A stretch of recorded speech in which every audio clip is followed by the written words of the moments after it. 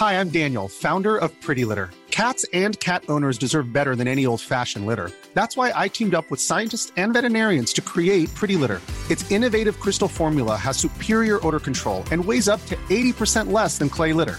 Pretty Litter even monitors health by changing colors to help detect early signs of potential illness. It's the world's smartest kitty litter.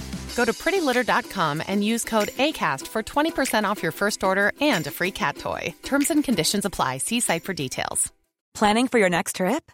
Elevate your travel style with Quince. Quince has all the jet-setting essentials you'll want for your next getaway, like European linen, premium luggage options, buttery soft Italian leather bags, and so much more. And is all priced at 50 to 80% less than similar brands.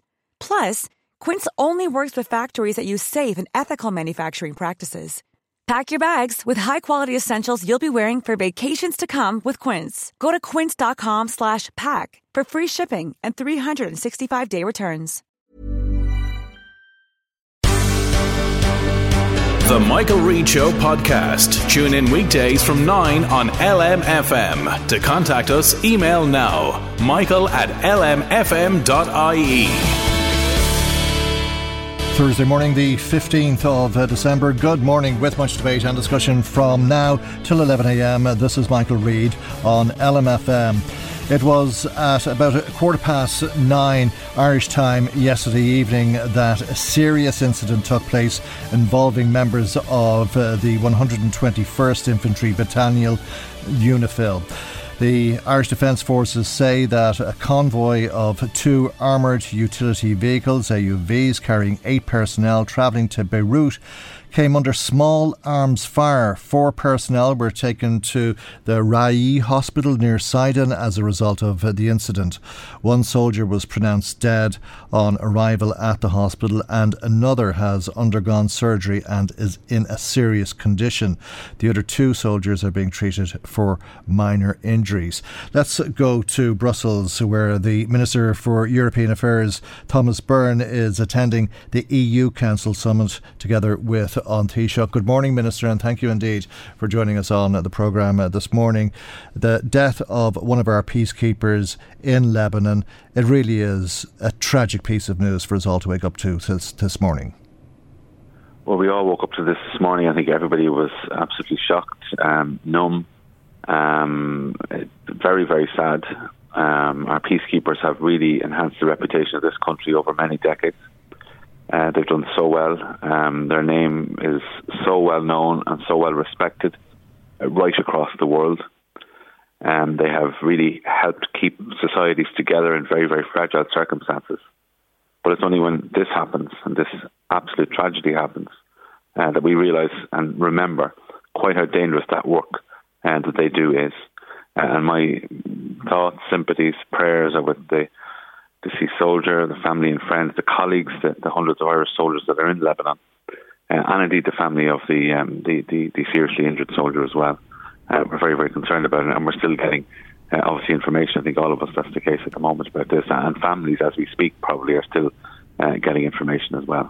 Okay, what do we know at this stage, or what has been established at this stage about the attack on Irish forces? I don't think that's really for me to discuss, because I don't have first-hand knowledge of it. We do know, Taoiseach has spoken about this morning. I know that Taoiseach was in touch with Minister Coveney and indeed with the Chief of Staff. And obviously there will be a full investigation, and already there's preliminary work going on to find out exactly what happened. And there will be a full investigation. But I suppose at this particular moment, our initial reaction has to be to support the family and friends of the deceased, the colleagues who are there, and indeed particularly the colleague soldier who's seriously injured. I think that's where everybody's focus is at this particular moment in time. Okay, and he remains critical after surgery. I know that from what's been said publicly on the news. I don't have any further information on that. I know that Minister Coveney is keeping in direct contact with the Army in relation to that, as are the Army themselves, to make sure that the care is being given there that's required. Okay, the Defence Forces has taken the decision not to release the names of the soldiers involved in this incident at this time, but I gather by now the families have been informed.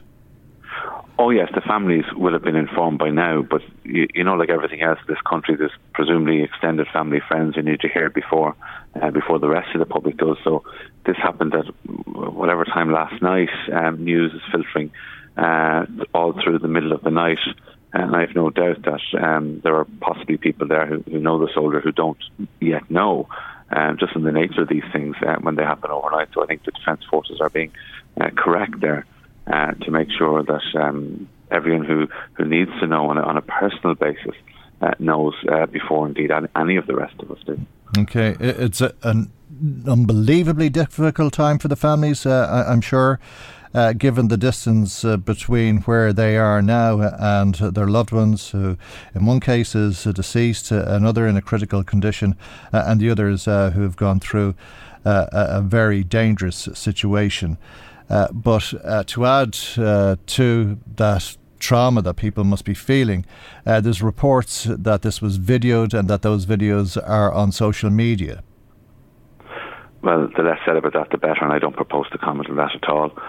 We need to keep our thoughts, our prayers, our practical support as a government and as an army focus on those who need it at this particular time, and that's going to be the families and those colleagues who remain behind and who have to continue to do their duties in what we are reminded of today is incredibly difficult circumstances, and they do that with such pride. And the enhancement that gives not just our Defence Forces but the entire country gets a reputational boost from the work that our soldiers do. It really, you couldn't calculate it actually, and now we see how dangerous it is and the risks that those soldiers take every single day.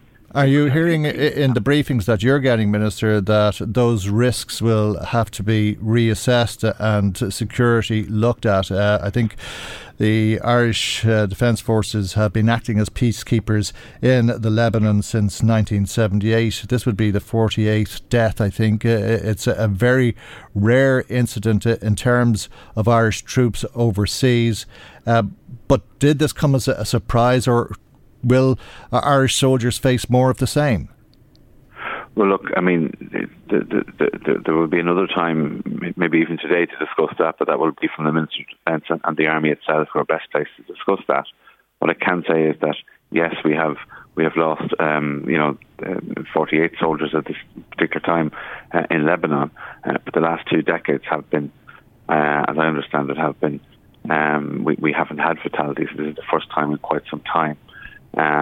So this is a particular shock and a terrible tragedy, and the investigation will take place, and the full consequences that flow from that will be absolutely considered by the government.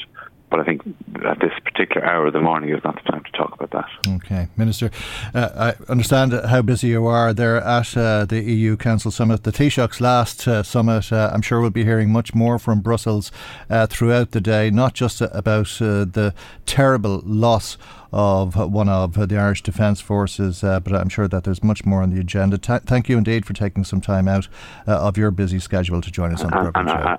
Again, our deepest sympathies to the families, friends and colleague soldiers and all of our Defence Forces who are absolutely shocked and grieving today. And I know that's echoed by many of our listeners. Thank you indeed. That's the Minister for European Affairs, Fianna Fáil TD, for Meath Thomas Byrne.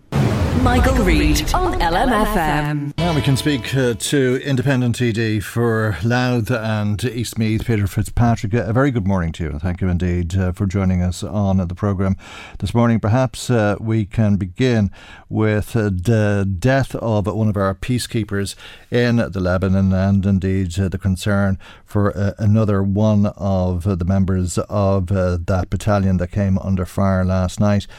This is something I'm sure that will shake the nation. You're a former member of the Defence Forces yourself. What are your thoughts on this? Michael, as you said this morning, it's the 40th death in this, and since 1978. And first of all, Michael, I want to give my deepest sympathy to the family of the soldier who lost his life in the Lebanon there last night. I'm sure, and you were talking to Thomas Byrne there a few moments ago, I'm sure the Army has contacted the soldier who was killed, family, and to be honest with you, it's the last thing anybody wants. Like there's 333 soldiers who died there last November, part of the 121st Infantry Battalion, to go to the lab there, they were their family and friends were up at the airport and waving goodbye and hoping to see them in 6 months' time. And all of a sudden, this thing really happened, and these things shouldn't happen. Like there was 2 convoys of these armoured utility vehicles. When I was in the army, Michael, I was in one of them armoured utility vehicles, and they were well sheltered, well protected, and everything else. And a convoy of 2, and I just don't know how this actually happened in that. And just my thoughts and prayers about the family there at the moment. And Michael, there's something really can say at the moment, because I don't think whatever I was going to say will help or relieve the family in that. Just that phone call coming to that family this morning, my heart to me might even thinking about it as such. I mean, like these Irish soldiers are so well trained, and and they do really help in keeping peace in the world and everything else. And honestly, it's really, really sad day for the for the Irish Army and for the families and everything else, Michael. Nothing more I can really say, Michael. My heart's in my mind, Michael. Okay. Can you tell me a little bit about the mindset of young personnel when they're deployed overseas like that? Is it in the back of their mind that this is a possibility? Oh, it is, Michael. Michael, as I said, I was a member of the 27 Battalion for 3 years. And the training they get, Michael, is second to none, and they're supposed to be one of the best, equipped training armies in the world. Michael, when you do your training, these situations do come up in that there. But when I heard this morning in the radio station, these armoured utility vehicles they were both separated as such, and they were surrounded by a crowd and everything else. I'd say the 4 personnel that was in that vehicle there this morning, Michael, I honestly, no matter what experience you have, you just couldn't. You can't really imagine what actually happened there, and for one to be killed as such, Michael, and another one seriously injured in hospital that day, and these people are still over there at the moment, and their friend, their colleague it's dead there at the moment, and Michael, it must be a no matter what kind of training you do, Michael. There's nothing you can imagine could help you in that situation whatsoever. It's a very, very, very sad situation, Michael. And my thoughts, my problem at the moment, Michael, is as a member of the 27 Battalion. I know the members of the 27 Battalion that are out there at the moment, and I'm just praying, Michael. And just hope, just hoping, Michael, that I'm not going to say it's not someone from the 27 Battalion, but it is somebody, and I'm sure there's families in the Dundalk and surrounding areas at the moment. At the moment, really, really worried and concerned who it is, and all I just hope, Michael, is that it's a serious bad situation, Michael. Words just can't describe it or what's actually happening there, Michael. Isn't it really horrible to think that when the Irish soldiers were ambushed like this and gangs started shooting at them and killing one, almost killing another, one man fighting for his life by all accounts, and others injured, and the terror of all of that, which is a million miles from the comfortable chairs we're sitting in at the moment. But to think that somebody filmed it and that it is being displayed victoriously on social media, it must be just dreadful for the families. It's an absolute disgrace, Michael, and the less publicity we give these people, these are, I used to call them keyboard warriors or something like that. To me, it's absolutely disgraceful at the moment.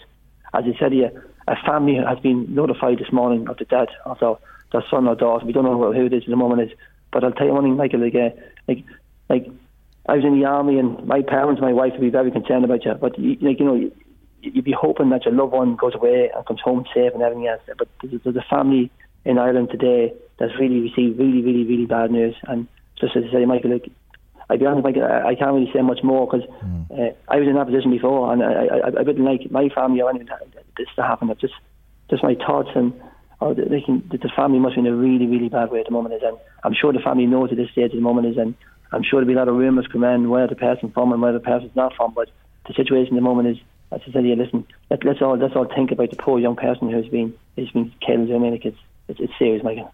Okay. Yeah, our sympathies to the families. Peter Fitzpatrick, you were scheduled to talk to us this morning anyhow because of the motion of confidence in Darragh O'Brien, the Minister for Housing. Maybe you could explain why you voted confidence in the Minister. You told the Dáil, as we heard on the programme yesterday, that you felt the Minister was doing a good job. Michael, my problem was, Michael, is that the minister has been there for the last 3 years. The government has committed to spend $4 billion a year. I have to face my constituency in my office every day, Michael. I do my clinics on the Monday and Friday, and the biggest concern at the moment is housing and people getting rented accommodation, and it is in a really, really bad way. And I do admit, Michael, that there is an emergency there at the moment. But my problem there at the moment is Minister O'Brien has come in the last 3 years, and I think people do seem to forget. Like, we had an international financial crisis, we had the Brexit, we had the pandemic, then all of a sudden we had inflation, we had the war in Ukraine, everything else at the moment. And to be quite honest, Michael, no matter who come into this job, it's going to be a very, very tough job. I do agree this government has been in the go for the last 11 years, but this situation was to do with Darragh O'Brien. And in fairness, Mike, I've contacted and I've spoken to Darragh O'Brien on numerous occasions, and I find him to be open and transparent. He does realise that not everybody is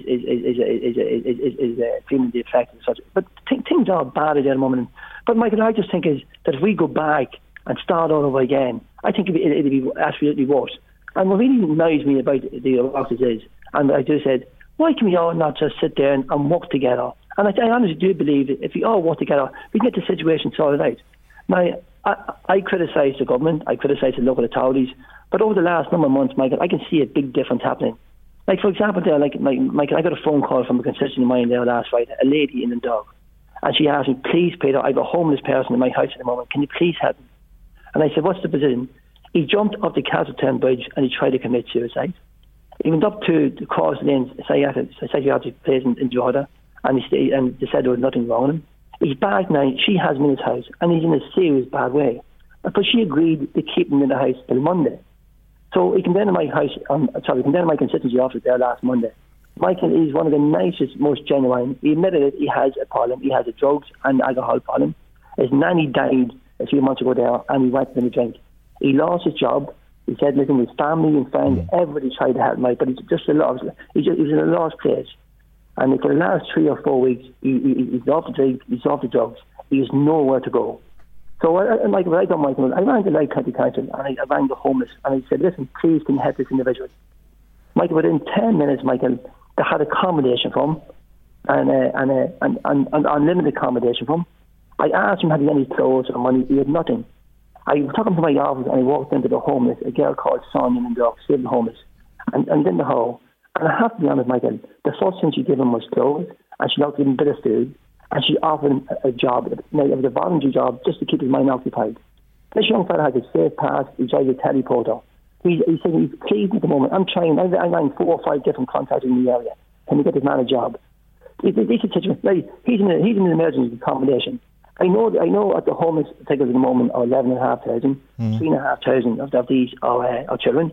But the homeless people, these are people that's in the shelter accommodation, emergency accommodation, and there is people on the streets. But listen, the most important, he said to me, all he wanted was a roof overhead. All he wanted was a pillow to put his head down at night time. That's all he wanted. And it's a remarkable story. I think we're all taken aback by what you've just told us. A remarkable story in so many ways.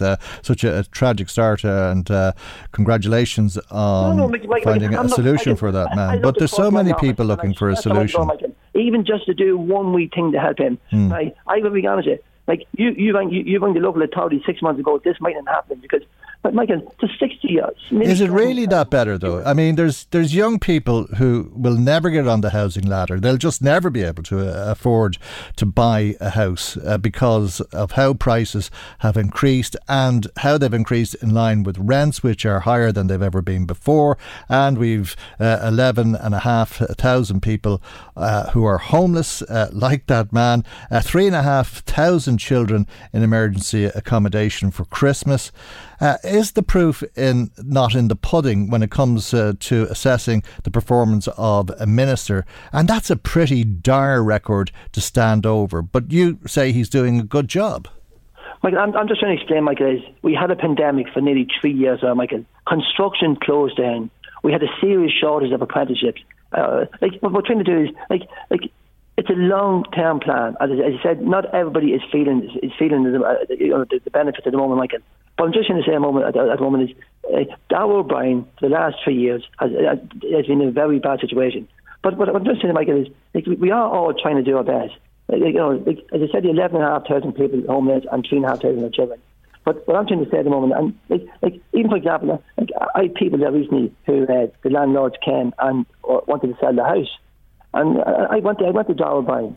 So far in the last 12 months, the government has bought 800 houses from landlords who have put their houses up for sale, and the people in the houses were applicants, and these people won't be homeless. So the local authorities bought 800 houses in the last 12 months. That's 800 families that could actually stay in this. Can I ask you just one last question, because we're so tight on time, and could I ask you to answer in less than a minute? Tell us about the modular housing in Dundalk. You had proposed it. The Minister went to Dundalk. You told the Dáil the other day. So what's the situation now? Is that a project that's going to go ahead? No, Michael, but I told the Dáil the other day that the Minister is coming. He's originally coming on the 7th of December, but they called a cabinet meeting that day and they cancelled it, and he's coming now on the 10th of January, right? Michael, we have a developer that has planning permission for over 500 houses at the moment, right? And he's willing to allow 200 or more of them houses to be modular houses. The Minister has agreed to come to Dundalk, Michael, to have a look, to talk to the developer. And we had a meeting during the week there with the Louth County Council, the Oireachtas members last Tuesday. And the Louth County Council are up, they are interested also in putting these modular houses there as well. So I'm speaking to Darrell Bryan. So Darrell Bryan will be in contact with the local authorities. He will be in contact with the developer. Michael, as I said in your programme, Michael, Irish people that in the council list at the moment are very, very keen in these modular homes. Okay. They'd rather modular homes than go into a flat or apartment. It's taken a step forward, obviously, but continues to be a work in progress. I have to leave it there. I hate to cut it short, Peter, but I have to leave it there. And thank you indeed for joining us on the programme this morning. Independent TD for Louth and Eastmeath, Peter Fitzpatrick. Michael Reid on LMFM. I wish to update the House that the government yesterday approved a new consolidated planning and development bill, which will be referred to the Housing Joint Oireachtas Committee for consideration in the new year. The bill will implement one of the key measures in the action plan for An Bord Pleanála, which was agreed by government on the 4th of October, and that is to move to a new organisational structure for An Bord Pleanála to separate the decision-making and the corporate and organisational roles. An Bord Pleanála will be named on Commission Pleanála to bring greater clarity to the understanding of these distinct roles. The new bill contains a number of provisions reflecting the new organisational structure and will clearly outline the role of the planning commissioners, who will be responsible for all decision-making regarding consents and applications made to it. There will be a chief planning commissioner and up to 14 planning commissioners. These will be full-time posts and will replace the current chairperson and board member roles. That's the Minister for Housing, Darragh O'Brien, speaking in the Dáil yesterday. It's a new revamped An Bord Pleanála, a new name on Commission Pleanála, hardly the most inventive of names, but it's the structure of the board that seems to be of significant concern to politicians because they'll be nominated by the Minister, and there is some concern about who will end up on that board and what influence politicians will have on the planning result, on the planning process as a result. There's also some concern then about how people will be restricted in terms of taking objections. Residents' associations, as you've been hearing, may not be able to take an objection against planning. The piece of planning that has been subjected, or indeed that could affect some NGOs, non-governmental organisations as well. And you have to ask yourself what would have happened in the past with the Meath Wind Farms and the Meath Wind Information Group, or the North-South Interconnector and the North East Pylon Pressure Group, or indeed if the Slane Bypass would have gone ahead, if the groups that we're talking about restricting now were able weren't able to take objections during that time. We're scheduled to speak with the Social Democrats spokesperson on housing about this, Cian O'Callaghan, but unfortunately we're not making the connection, so we may come back to that a little bit later on in the programme. Now, there were a number of calls that came to us yesterday that I said I'd come to, and I will come to them a little bit later on in the programme. Some people were a bit out of sorts with some of the comments that were made, but we'll come back to them as I say today on the programme. We just ran out of time, but an email that I wanted to read to you yesterday, and again we didn't get the time for it, good to have the opportunity now. It comes from Alice, who says, to say I'm disgusted and annoyed is to put it mildly. I'm from Dundalk, and the government announced in September that there would be a once-off payment to people on disability, invalidity pensions, etc. to help with their fuel bills over the winter because of inflation, and the payment was to be made from the 14th of November. Well, Michael, I've been on an invalidity payment for approximately 17 years as I have multiple sclerosis, a heart condition and PVD. So I was waiting on the payment to come through, but it didn't arrive. I decided that I would ring the invalidity pensions office when the payment didn't come through in the last 3 weeks. And I rang it today to ask why I didn't get paid, to be informed that it's because I turned 66 on the 15th of November. And because I'm 66, I come off the invalidity pension and I go on to the old age pension, and that I wasn't entitled to it because I'm now an OAP rather than somebody who's on an invalidity pension. It's beggar's belief, says Alice. On the 14th of November, I was still on the invalidity pension as I was 65 years of age, and somebody in a government office then decided that this one is turning 66 tomorrow, so we won't pay her. That's the way it seems to me, and they have the cheek to say that I'm not getting it now because I'm 66. It's a hard pill to swallow, but that's the way it is. She said that you could write a letter of complaint, but I don't know if it'll make any difference. Well, Alice, thank you indeed. You did send us a number, and we've been trying to make contact with you, and we've also been trying to email you to get your full details so that we could make an inquiry on your behalf with the Department of Social Protection. Doesn't seem to add up on the face of it. If you qualified on the 14th of November because you were 65, it should follow. I'd have thought that you would have got the payment, but if you didn't, you didn't, and we'd be happy to make that inquiry. If you could answer your phone to us, or indeed respond to the email that you should have received at this stage in response to the email that you sent to us originally. Pat in a boy was in touch with us as well, saying that he's sick to the back teeth of hearing about the hospital in Navan, not because he doesn't want to see services retained there, but because he thinks local politicians are just playing political ping pong with it, and he wonders why the government can't just come out and say that the HSE has decided to retain service and will be investing whatever money is necessary into Navan to bring it up to date. Why are they bowing to the HSE and allowing the tail to wag the dog? Who's running the country? Is it the government or the HSE? Enough is enough at this stage, he says. We'd some comments then as well following some complaints about the number of refugees that came into the country, and these were the calls that I mentioned at the end of the programme yesterday and said I'd come to today. One was from the person who was originally in touch and said, please tell Michael I'm not on the dole. Because I said it was all the talk around the local dole office about too many refugees coming into the country, that it was the big mouths and the layabouts who were making a lot of these comments, and to some extent that's true, but it's not everybody on the dole, and it's not people who are on the dole who are certain types. Everybody ends up on the dole at some stage. I know I was on the dole at one time for quite a while, and it's a very difficult situation. But this caller says, I've never been on the dole. I worked all the way through COVID. I'm still working today. I just wanted to know why we're allowing unlimited refugees in. And he cynically left out the fact that I was saying unlimited. Well, I think it's because there's an unlimited amount of people who are at risk of death from war. And you saw the 13 drones that were shot down in Kyiv yesterday, and how they could have destroyed so many lives and taken out so many lives. And I had said that it was the big mouths and the layabouts who talk about the refugees as if, it's got anything to do with their dole payments. It's the big mouths and the layabouts who talked about the vaccine. It's the big mouths and the layabouts who talked about 5G and some of these other conspiracy theories.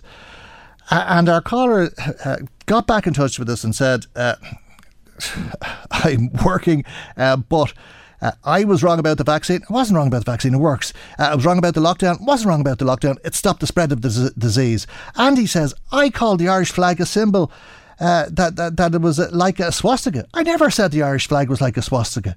Never said that. I know that there's some people on the internet who are saying that. I said the Irish flag is like a swastika.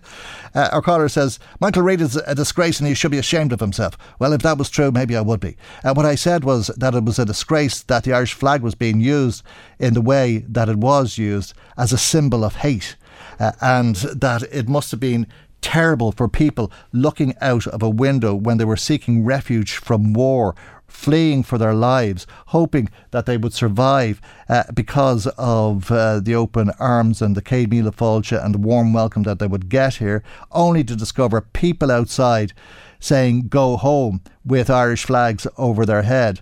There was another protest, by the way, in East Wall last night, and a lot of this is being fuelled by the Irish right-wing parties. And a lot of these characters are well known to us. We've seen them. They're anti-vaxxers. We've seen them. They're involved in 5G. We've seen them. They're involved in all sorts of conspiracy theories. They had people almost evicted from their homes, if not evicted from their homes, when they were telling them not to pay their mortgages and all of this sort of tin hat stuff.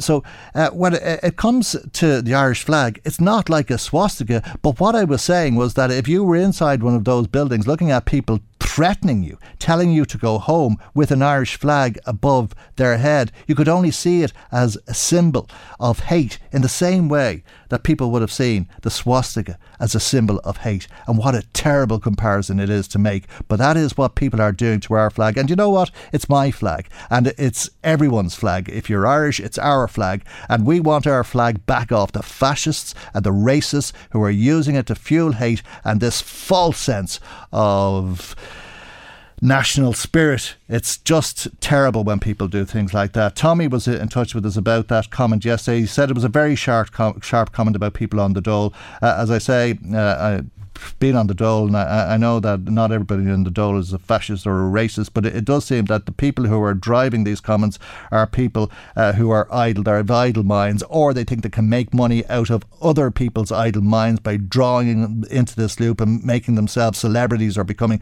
politicians or whatever their gain is from it, or they're just downright fascists. There are obviously then some people who have genuine concerns, they've serious questions, but they don't have venom in their blood. They don't have this vile hatred of people because they've come here from a different country. They just have concerns, and they want to know, well, what's going to happen about the doctors? What's going to happen about the social welfare? Are the refugees going to be okay apart from anything else? And these people are in need of our help, and at a time where we're coming into the Christmas period, when we're all meant to be Christian and to show people that we're human, it's quite ironic that we hear people talking about Catholic Ireland and that Ireland should be for the Irish. And God forgive the people who feel like that, if that's what we're hearing from people. But anyway, there were just some of the comments that I didn't come to yesterday. As I said, we didn't have time on the programme yesterday. We had a little bit more time than I was expecting today. But there you go. We'll hear more about that, I'm sure, later on this morning. Michael Reid on LMFM. Well, as you've been hearing, An Bord Pleanála is to be renamed An Comisiún Pleanála, but more importantly, it's to be restructured in one of the biggest overhauls of the planning legislation in this country in decades. It needs to be done, the government says, and it will make planning more efficient, but there is some concern. I think we can join Social Democrats spokesperson on housing, Cian O'Callaghan, now. And a very good morning to you, and thank you indeed for joining us on the programme this morning. It's not just the way this new board will be structured, it's how members of the board will be appointed that is one of your concerns, I think. Yeah, good morning. Yeah, I think there's two pieces of legislation. There's one that went through the Dáil in a rushed fashion yesterday, and then there's a larger planning new planning bill that we're going to see in the new year. So in terms of the appointment process in Bord Pleanála, that was dealt with in the Dáil yesterday, and we have very strong concerns about that. In 1983, the power for the Minister to appoint people to Bord Pleanála was removed for some very good reasons. There had been a lot of political interference in terms of who was appointed up until that point, and an independent process was put in place. And the bill that was discussed yesterday, gives the Minister a lot of discretionary powers in terms of how people would be appointed. Doesn't fix them into a particular process or a transparent process, and says, look, he could do it this way, or he could come up with, whatever process he wants on this. So there isn't the kind of safeguards or oversight on that process there should be. Now, the Minister says, look, he's not going to, he'll set up a fair process and it will all be fine, but really those things should be set out in legislation. And what about the next Minister? Any future? Yeah, exactly. Can you speak for the next Minister or the Minister? There's been some concern this week about appointments to the Electoral Commission. Former Fianna Fáil Minister John Curran and Alex Atwood, West Belfast politician, appointed there, and there's concerns that that's because they were politicians. And is that the kind of thing that you'd be concerned with, that this minister or another minister may reward people by giving them positions on this new board? Yeah, there absolutely could be an issue with that. And I mean, a key concern here is, the board needs to be balanced, it needs to be fair, it needs to be independent, it has a quasi-judicial role. So everybody, the public needs to be able to have confidence in it. And if the appointments were all coming from, a particular viewpoint or from a particular section of the development industry and people who've worked in it, maybe for large developers, that would obviously undermine confidence in the process. So the system that's been abolished now did allow for nominations to come from a wide-ranging and diverse range of groups, and I think that definitely should have been reformed in Bord Pleanála, and it was needing reform. However, this new system is wide open that it could just now, we could see the members of Bord Pleanála with these huge decision-making powers and huge influence could all be coming from one particular perspective, and certainly the Minister with the powers the Minister's giving himself could be influencing that. And that's the way we should be doing legislation. And that this minister or another minister could choose people who have a perspective similar to their own. Yeah, and the legislation certainly allows for that level of discretion, and that's not the way legislation should be done. It should be robust, it should be watertight, and it should really allow for any type of a minister is in that we be assured that this is going to be a good, transparent, objective process that we can all stand over. So if there's a change of minister, change of government or whatever, it doesn't affect that. And I would have thought that should be the very least we should be doing it on Bord Pleanála, especially after the scandals of this year and the lack of confidence that a lot of people would have in it at this point. It does have a very important role, and it sets the standards in planning around the country. It sets the thresholds really that local authorities then, when they're making decisions, refer to. And in that sense, it's very important. And I think a lot of the conversation around planning, and the narrative. It's that time of the year. Your vacation is coming up. You can already hear the beach waves, feel the warm breeze, relax, and think about work. You really, really want it all to work out while you're away. Monday.com gives you and the team that peace of mind. When all work is on one platform and everyone's in sync, things just flow. Wherever you are, tap the banner to go to Monday.com. Hi, I'm Daniel, founder of Pretty Litter. Did you know cats tend to hide symptoms of sickness and pain? I learned this the hard way after losing my cat, Gingy. So I created Pretty Litter, a health monitoring litter that helps detect early signs of illness by changing colors, saving you money and potentially your cat's life. Pretty Litter is veterinarian developed, and it's the easiest way to keep tabs on your fur baby's health right at home. Go to prettylitter.com and use code ACAST for 20% off your first order and a free cat toy. Terms and conditions apply. See site for details. There's never been a faster or easier way to start your weight loss journey than with PlushCare. PlushCare accepts most insurance plans and gives you online access to board-certified physicians who can prescribe FDA-approved weight loss medications like Wegovy and Zepbound for those who qualify. Take charge of your health and speak with a board-certified physician about a weight loss plan that's right for you. Get started today at plushcare.com/weight-loss. That's plushcare.com/weight-loss. plushcare.com/weight-loss. Around it actually isn't quite helpful. Planning, when it's done well, can be really, really beneficial. It means that we get really thriving, successful, sustainable communities that, you know, people want to live in, that grow well and are very successful. When planning fails and isn't done well, then that's hugely costly, you know, in social terms. I mean, at its very worst, when planning is done badly, it ultimately ends up with housing that's built eventually getting demolished and having to be replaced because it hasn't been done well. Yeah, or mad queues going into retail parks that should never have been located where they are, but it's going back to a time where you could buy planning permission and brown paper envelopes passed hands. And that was the process to get planning permission. Yeah, but you see, you've just touched on a good point there. I mean, in terms of, you know, a lot of town centres were damaged quite badly by planning permissions for large kind of out-of-town retail centres, whereas when that's done much better, you know, the larger retail centres are integrated with town centres and you know, supports them and brings business into towns, and, you know, it might be on the edge of the town centre, but they complement each other, whereas when it's put way out, it actually undermines towns and villages and, you know, creates its own problems. And that's, you know, that's all about doing planning well. And like, I certainly in my time as a public representative, you see in housing estates where new developments where the planning is done well, the areas really thrive. You know, people want to move there, people stay there. But the opposite can absolutely happen as well when facilities aren't put in, when you don't get even small things like playgrounds, you don't get places for, you know, facilities for the community.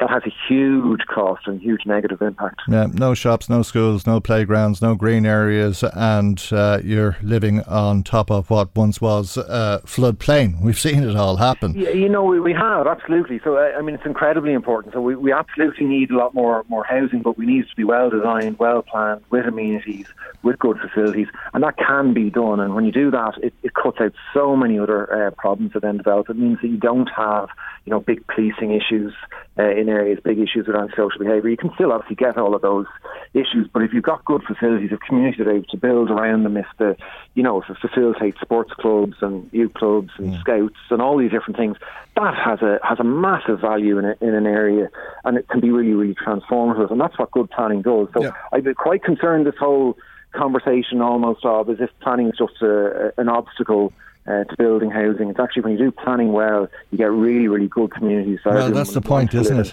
That is you're not just building houses. Those houses should be the foundation for a community, and the likes of floodplains. I don't know how that ever happened, given the objections and the local knowledge that was often available to people. Will that local knowledge be available under what's being proposed under the changes to the planning process? Will the local authorities have the same role in planning applications? The local authorities will. I do have a concern, though, about this talk of, exactly as you say, local knowledge can actually be invaluable, because when a developer comes in to an area and, you know, they hire their different professionals to do reports and stuff, the one thing that they're absolutely missing is local knowledge, and they don't know the history of the site. There could be issues around flooding, as you said, but also, you know, I'm aware of sites where there's been issues in the past around, you know, landslides with water courses running underneath the site, and that creating particular issues. And the local community, funny enough, you know, knows all of that. It has that kind of historical memory. And the local community being able to feed that into the planning process is actually really, really useful for everyone.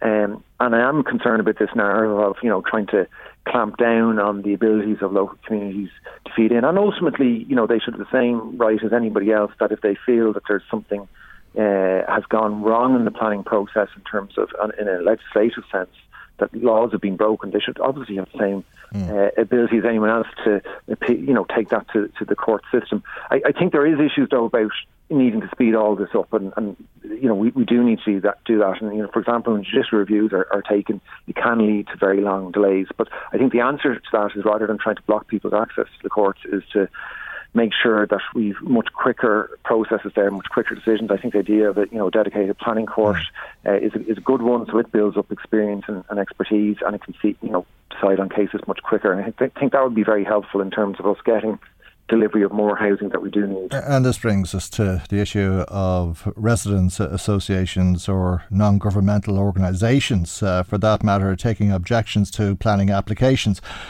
And we've heard it said that a few cake sales will raise enough money to take a judicial review. I think I read it costs in the region of 15,000. But it's not always that cheap. And you take a group like the North East Pile and Pressure campaign that's been campaigning against the North-South Interconnector for probably 15 years at this stage. And they've literally raised millions to fight through the planning process. Would groups like that be prohibited from taking objections? Yeah, we haven't seen the detail yet, but I mean, just to say, anyone who takes a judicial review, it's a massive undertaking. It's certainly not an issue of, a few cake sales. The potential financial exposure for any communities or residents groups that do that is much more. They could be looking at 15,000 to get their initial piece of advice or whatever, but you could be running into 100,000 or plus. So the idea of a few cake sales, it's massively stressful for people to do that as well. Going through that process, something that people are very reluctant to do for obvious reasons. So that kind of commentary that we've had, I don't think is terribly helpful. I think as well, a lot of judicial reviews, and the figures bear this out, in the last few years arose from that strategic housing development process where local authorities were bypassed, and literally communities were told, well, there is no appeals process to this. If you don't like a decision, the only way you can appeal it is by taking a judicial review. So that whole process was really kind of encouraging people to take judicial reviews and it was the only mechanism of appeal for people. I think that probably that very flawed legislation that is now withdrawn, and that legislation was lobbied for by some of the larger developers, saying, look, this is going to speed up the planning process, and actually it backfired and slowed it down. So there has to be care on any of these new proposals as well. But is there the potential under what's being proposed for groups like NEPPC to be prohibited from taking restrictions? Or if I think of the Slane bypass, it's probably a very good example, because there was huge interest in that, not just here but internationally, because Brú na Bóinne is a UNESCO heritage site. Could groups from outside of this country come in and take a judicial review or how does that tally with this idea that it can only be taken by individuals? Yeah, well, I mean, they're talking about trying to bar residents. Groups from doing this are saying they'd have to be set up for a certain number of years and have, be set up maybe as a company and all this sort of stuff for a number of years to try and block groups from doing this. But I think the fundamental point is, if you get planning right, then a group that is taking a judicial review isn't going to win the case. They only win it when there's been breaches of the law found. So it would be better, and actually a lot of the cases where there's been successful judicial reviews in the last number of years have been on the same mistakes that were made by An Bord Pleanála, the same breaches of planning law again and again. So it would be better to fix these, get the processes right, and then that would reduce conflict. But really, the best way to reduce conflict here is actually to do early engagement with communities and residents, and that's shown when you do that and you do that well, then you can come up with proposals that take on board, legitimate concerns, and then you're more likely to be able to get through the planning process much quicker. So early engagement is the way to do this, rather than things being settled through court cases later on. But I don't think, look, if there's an attempt to block people's access to the courts, that will probably end up being challenged as well, and that could lead to more delays. So these attempts to often kind of short-circuit things can actually end up backfiring and leading to greater delays. So really the government needs to think about that very carefully before proceeding on something that actually might end up backfiring and creating additional delays. OK, we'll leave it there for the moment, but thank you indeed for joining us today. Cian O'Callaghan is the Social Democrats spokesperson on housing. Michael Reid on LMFM. Well, we're all proud Europeans, aren't we? Well, We certainly are. According to a survey that has just been released, the latest Eurobarometer survey says that 92% of Irish people believe that Ireland has benefited from being a member of the EU. Let's speak to MEP Fine Gael's Colin Markey, who's on the line, and a very good morning to you, and thank you indeed for joining us on the programme this morning. What is it, do you think, that makes us such proud Europeans? Well, just before you do start, Michael, I just do want to mention the Irish peacekeeper who died in the Lebanon, and indeed the other people that were injured. I think everyone is, if you like, thinking of the family this morning of the peacekeeper's life was lost. I think, these people go out to do their best in terms of maintaining peace, and that's the price to pay. So I think I shouldn't start this morning without remembering that, and hopefully those who are injured will make a full recovery. Like sometimes we think of those who die, but equally those who may have life-changing injuries too, you just don't know. So absolutely, and as we've been hearing, there's people listening locally who will be very close to this, and I'm sure those comments will be appreciated. Thanks for that. Okay, can I turn to this Eurobarometer survey and why it is that we are such proud Europeans? I don't know. It seems to come up the whole time. We'd pretty much be we come up top ranking across Europe in most of these surveys. There was a survey earlier in the year about just sentiment towards Europe, and we were 71% of Irish people were positive in that one as well. So look, it says that we've 92% support for it, and the European average is 72%. So clearly we are more positive than others. I think there's a recognition probably over the years, certainly from an infrastructure perspective, let's say roads and things like that Ireland has benefited well out of it. And then from, I suppose, the agriculture side in terms of the common agricultural policy as well. But probably on a more broader level, the whole scenario regards standards in Ireland. Like, I think an awful lot of the standards we get come from Europe, and people recognise that. People often talk about, when you go right back to the start, like Ireland joined the EU in 1972, and one of the things it had to do to join the EU was to remove the marriage ban on getting a job or women holding a job when they were married. And it was Europe that caused us to lift that. And if you follow that right through over the years, that really an awful lot of the good standards that we have had in Ireland over the years were driven by European directives or European legislation, and that's probably another element of it. I suppose then beyond that, the access to the common market, and the other, and certainly we wouldn't see it as much in Ireland, but certainly across Europe, there's a real sense that Europe has maintained peace across Europe over since the Second World War, that everyone worked together rather than diverged in different directions. Okay, we'll come back to that. That would be valued. We'll come back to that in a moment. But when it comes to agriculture and the roads, the infrastructure and the investment that we benefited from in this country, we had Ursula von der Leyen give an address to the Oireachtas in the last couple of weeks, and she was told that paled into comparison when you think about what we lost because of how the Irish fishing industry has been decimated. Well, certainly Ireland would have probably gave access to fisheries over the years. And I think in more recent times we've been doing work to try and redress, I suppose, not so much Europe, but Norway has been acting unilaterally in the last couple of years in terms of accessing fish quotas, and they've just essentially grabbed fisheries, particularly in blue whiting. I suppose if you look at that in the overall context, we may have had a very large fishing area, but as a small country on the periphery of Europe, if we weren't part of Europe, we probably would have had difficulty even policing that area as well. So the idea that fisheries would have been there and we would have been able to keep everybody out probably wasn't realistic. Like if you even look at the UK post-Brexit, like when the UK pulled out of the EU, like the Belgians and the French and the Dutch all had established fishing rights in British waters that predated EU membership. So those type of scenarios would apply to Ireland as well. But definitely I think there's a need on the fishery side, and it's something I've been pushing strong in the last 12 months or so, that Ireland gets its fair share of fisheries. Like, apart from the situation with Norway, even in agreements that we were trying to broker with Norway, it was the French, the Spanish, the Germans and the Dutch that were benefiting from it, and Ireland wasn't, despite the fact that the whole debate was about Irish waters. So we saw. You don't think you'd win that argument though with Irish fishermen, though, do you?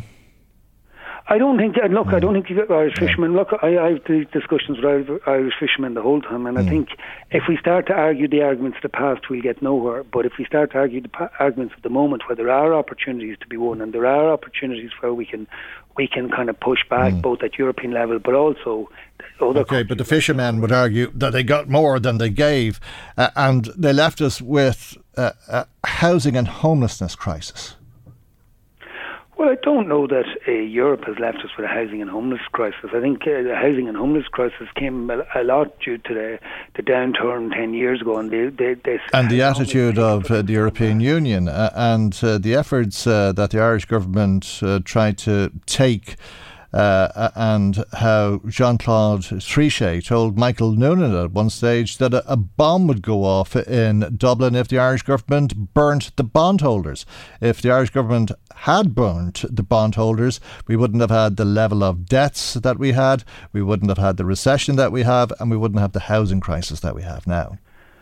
But if you look at the situation when you go back to when the euro was established and how interest rates dropped from what was previously, that was like anywhere up between 10 and 20% at the worst of times, and maybe down to 7 or 8%. They dropped to anything from 3 to 7 or 8% due to the stability that was brought by us by joining the euro.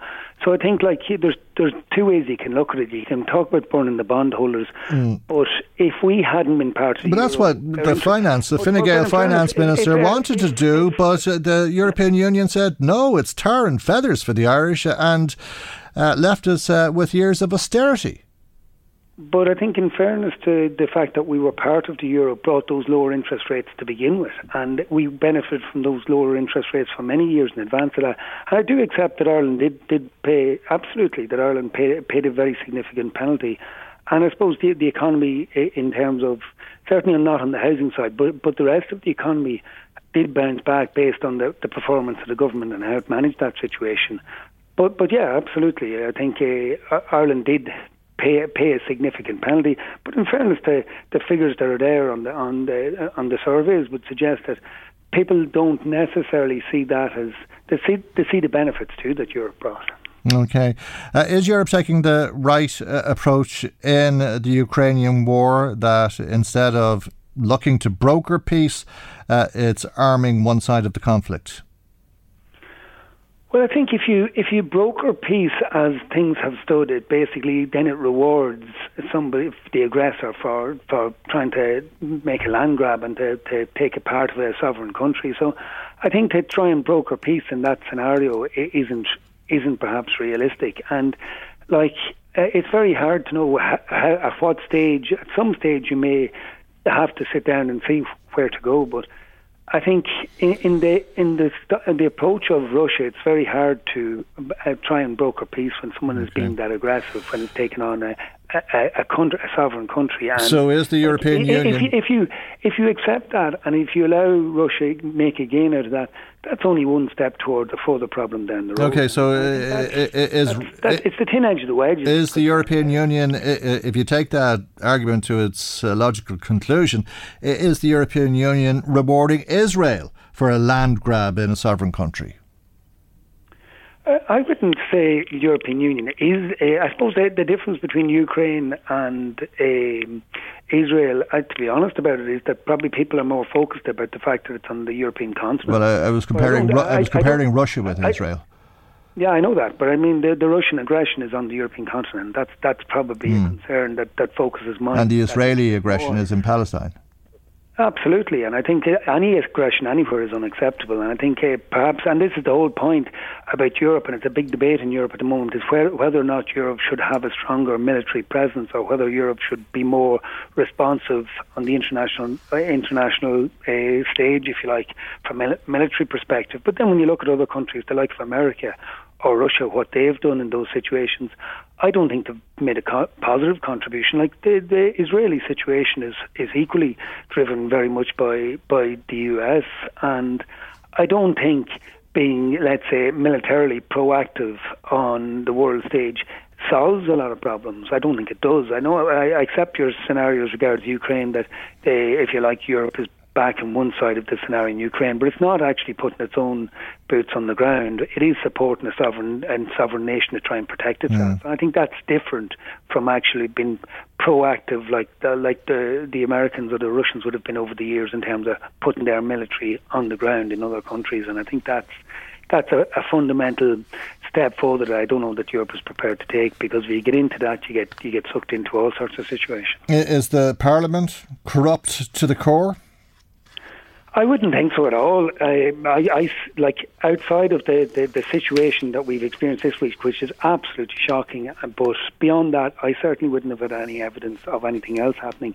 And certainly there will have to be a major review of where things are at to make sure there isn't more of the same. But I wouldn't you don't know that something else won't turn up. But certainly, in my experience of it, I wouldn't think that there's corruption like that at all. I think most people are very much in favour of this being. Everybody is in favour of this being reviewed and seen how something like it to make sure it can't happen again. Have you ever been made questionable offers, like we offered tickets to the World Cup? No, I wasn't, and neither as an MEP or when I was in politics at a local level either. I never was, and I'm delighted I haven't been. And well, I don't really care if I hadn't been, because I just wouldn't be taking it. It's as simple as that. But no, I would have seen no evidence of it. I think certainly, I suppose I started in politics in 2009, and certainly, I suppose in Ireland in particular, there was such a focus on that. Things of that nature prior to that I think it was very much something that didn't happen, certainly in my time. And but there is this focus on it. Anyone I talk to, I hear no evidence of it anywhere else either. All right, but there is certainly evidence of corruption and bags of money, not just money, World Cup tickets, all sorts of things. Shocking. Free overseas trips to the Gulf states, valuable hospitality being offered to people, trips to Qatar, bottles of perfume, and all sorts of valuable things being offered to MEPs. And this focus has led to the 5 Fine Gael MPs announcing that you're going to be more transparent in how you receive money and how it's spent. No, well, that only relates to the allocations you get from the Parliament and how they are spent. Like at the end of the day, they're put into specific accounts and managed out of those specific accounts. So there's no such thing as like that has absolutely nothing to do with anything like from third parties. Like none of us have. I certainly haven't received anything from any third party. And but you're going to declare how your when you claim expenses, you're going to list what you've spent that on. Yeah, there's a voluntary scenario within the Parliament whereby you list the different categories of things you spend on, and we're more than happy to do that to the full degree of what the disclosure that's required or voluntarily offered to us to do that. We're more than happy to do it, because I think you just have to be wholly transparent in all of these matters, and obviously we've nothing to hide, so I'm more than happy to do it to demonstrate that we've nothing to hide. Okay, we have to leave there. Thank you indeed for joining us on the programme this morning. That is Fine Gael's Colm Markey, who is a member of the European Parliament. Michael Reid on LMFM. The Joint Oireachtas Committee on Justice published 2 reports yesterday, 2 very significant reports for that matter. One on how minorities engage with the judicial system, and a second report then on how people are dealt with if they're found to be in possession of drugs that they have for their own personal use. Let's speak to the chair of that committee, Fianna Fáil TD James Lawless, who's on the line. And a very good morning to you. Thank you indeed for joining us on the programme this morning. I take it there's a lot of crossover in the reports, in that the people that you're talking about in both reports are interlinked, I would imagine, to some degree. But can we start by talking about the report on possession of drugs for personal use? The committee is suggesting that would be decriminalised. How did you come to that conclusion? Good morning, Michael, and your listeners, and thanks for having me on the programme. We produced, as you say, 2 reports we published yesterday. We have more reports coming in the year. We do a lot of work over the term, and towards the end of the term we sort of put our work out there. So the decriminalisation of drugs is one of the findings that we came to. We had hearings on this about 6 months ago, and we invited in medical people, doctors, campaigners, people that work in addiction services, and I suppose expert witnesses to ask what their opinion was of current policy. We also had a governor from Portugal who manages the drugs policy for Lisbon, and they have recently decriminalised. Well, actually, they've done it a few years now, and they have seen lower crime rates. They have seen better management of the situation. The United States is moving that way with the Biden administration. So across the world, the old kind of war on drugs, I suppose, really seemed to have failed as a criminal justice exercise.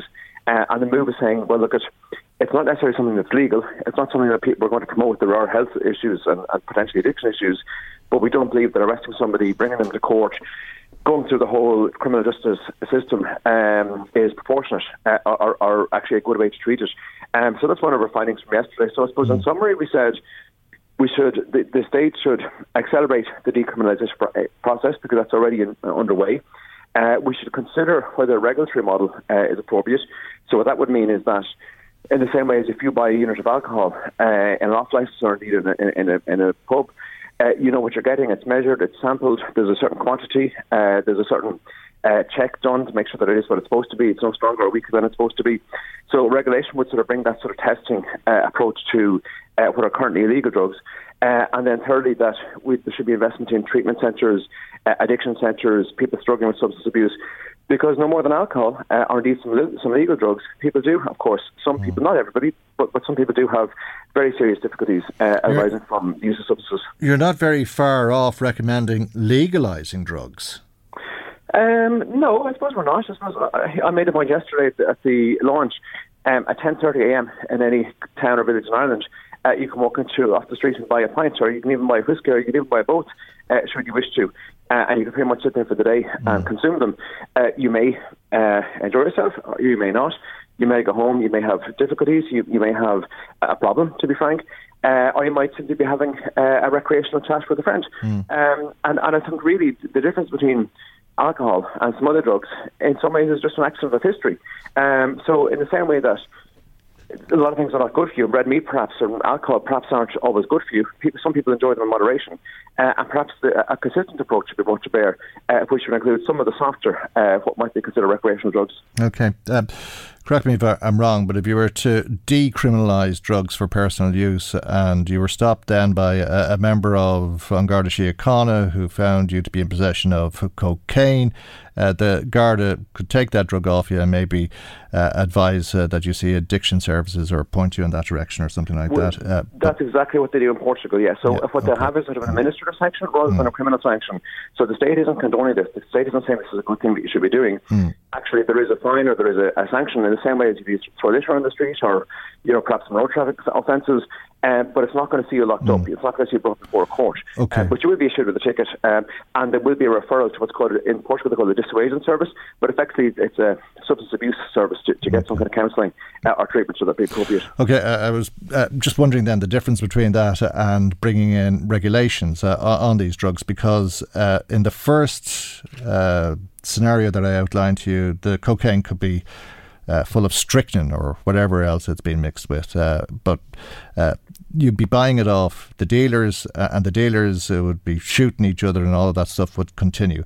When you're talking about regulations of this, it wouldn't be full of strychnine or any other banned substance. It would be of an agreed strength under the regulations, as you say. It couldn't suddenly blow your mind off or kill you. But if you're introducing regulations like that, you're involved in the manufacturing or the production of these products, and the Gardaí, I presume, wouldn't be able to take it off you, and to all intents and purposes that would be legalising the substances, would it not? Yeah, so that's something we put out there as a possible next phase. So the first stage is to complete the decriminalisation process, and that would involve, that the Gardaí would not be in hot pursuit, as it were, but there would still be administrative sanctions and referral services. We said that the state should consider, if that model is followed, and these are the recommendations, it goes to government next and they have to decide what to do with these recommendations, if they wish to implement all or some or any. But the next stage would be to look at that regulation idea, because as you said, what gets measured gets managed, and there will be some quality control and safety checks in that. The other thing I suppose that's important is that there is a Citizens' Assembly due to convene this in the new year. And that will be obviously a random sample of, I think it's up to 1,000 members of society who will consider all these points. And we hope that our report will tie in nicely with that in the sense that it will feed in. We have 22 recommendations coming out of our hearings with the expert witnesses. I think it will be a very good starting point for the Citizens' Assembly to have a look and say, right, should we go on these down this road? Which ones should we adopt? Which ones should we not? And we'll get a sense of where society is. Okay. And I think society, by and large, my own sense of it is that people have sort of are ready for this in the sense that people have moved on. And a lot of people would accept that this sort of war on drugs idea hasn't really worked. Crime rates are through the roof in terms of drug crime. As you say, gangsters are shooting each other. They're making astronomical profits out of it. The state doesn't see any of that.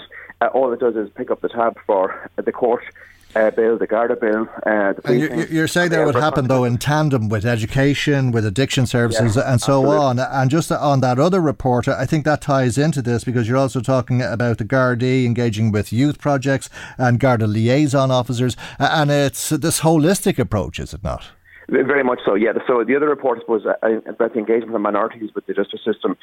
Talked about, and there's a very good model of community policing already, and I'm sure they're across Meath and Louth as well. They're very strong in Kildare. I work with a lot of the local community Gardaí myself, and really their role it's sort of it's a bit like the old-fashioned Bobby on the beat, but actually it's gone back to, I suppose, that in the sense that the community police are assigned a particular area. And they get to know the area, and they know who's coming and going. They know the local tidy towns groups. They know the local residents groups. They know the local groups where there, issues might be issues, local estates where there might be some problems. They get in there. They go to the field days, the community days, get to know the people. They know the families. If a youngster's in trouble, they can make a call to a parent. I suppose old-fashioned policing really, but it's actually been formalised into community policing service, and it's working really well. We also looked at things like juries. So it's often said that juries are not necessarily representative of society because you need people who are available, who can take a few days off work, who are home maybe during the day.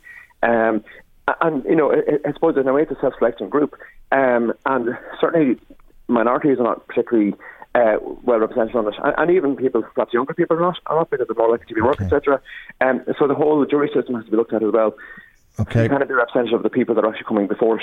All right, well, it feeds into a very big debate that will continue in the new year with the Citizens' Assembly. Thank you indeed for joining us on the programme this morning. Fianna Fáil TD James Lawless, who's the chair of the Joint Oireachtas Committee on Justice.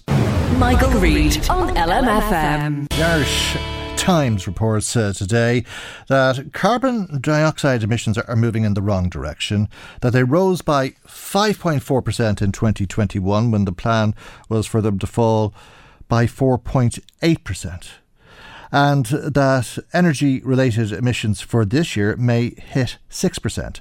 Now, this is according to the annual Energy in Ireland analysis, which has been published by the Sustainable Energy Authority of Ireland. Margie McCarthy is Director of Research and Policy Insights at the SEAI and on the line. Good morning, Margie. Thanks for joining us.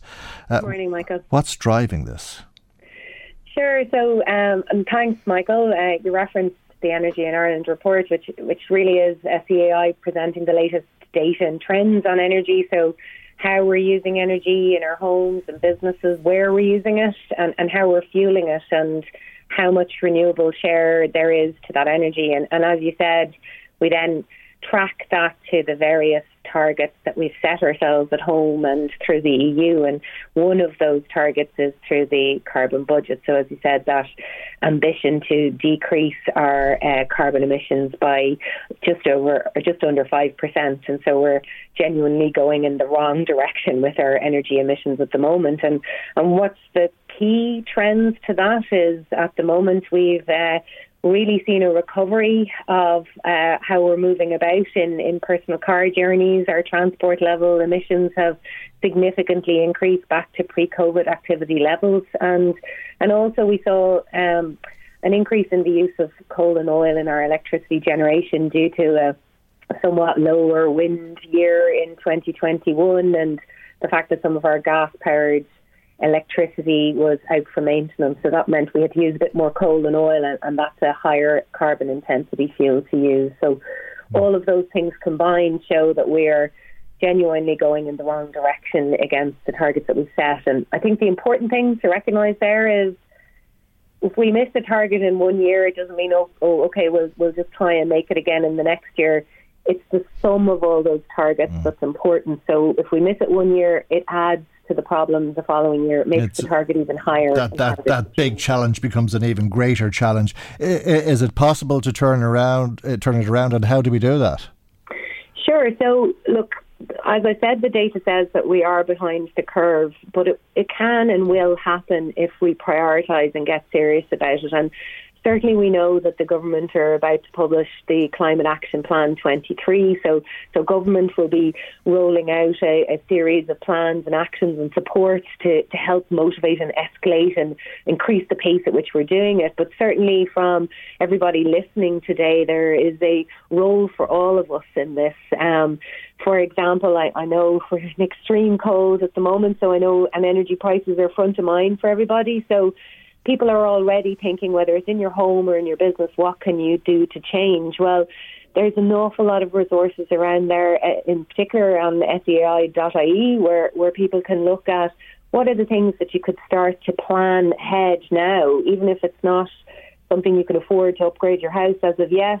Maybe starting to plan, well, what are the small things that you could do to make a difference? And it's really important to insulate your house and reduce and increase the efficiency, basically. So if, let's say you're an oil-fueled home, and we know from the Energy in Ireland report that oil is a big factor of the energy emissions from homes. We use about 41% of our energy use in homes is from oil. And so by increasing the insulation of your home, you're going to become more efficient and use less oil in your home. And then ultimately, hopefully, you'll be able to afford moving towards a heat pump, which gets you off fossil fuel burning altogether. And then also in the Climate Action Plan, and hopefully in the not too distant future, there will be district heating available for people in towns and cities, where it'll be more of a plug into a network, which is a non-fossil, so it's a renewable-led energy network. And has its own problems at times, as we've been hearing recently, unfortunately. Unfortunately, we're actually out of time, Margie, so we have to leave it there. But thank you indeed, Margie McCarthy, Director of Research and Policy Insights at the SEAI. That's it for today. God willing, we'll see you for our next programme tomorrow morning at 9 a.m. right here on LMFM. Good morning, bye-bye. The Michael Reid Show podcast. Tune in weekdays from 9 on LMFM. To contact us, email now, michael@lmfm.ie.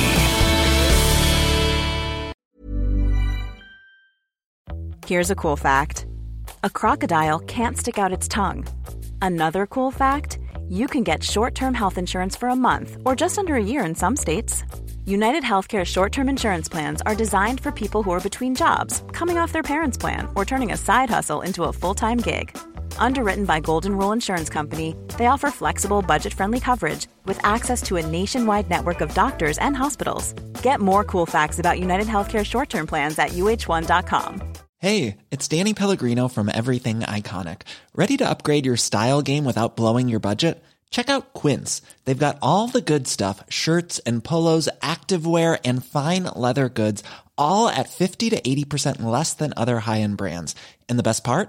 They're all about safe, ethical, and responsible manufacturing. Get that luxury vibe without the luxury price tag. Hit up quince.com/upgrade for free shipping and 365-day returns on your next order. That's quince.com/upgrade.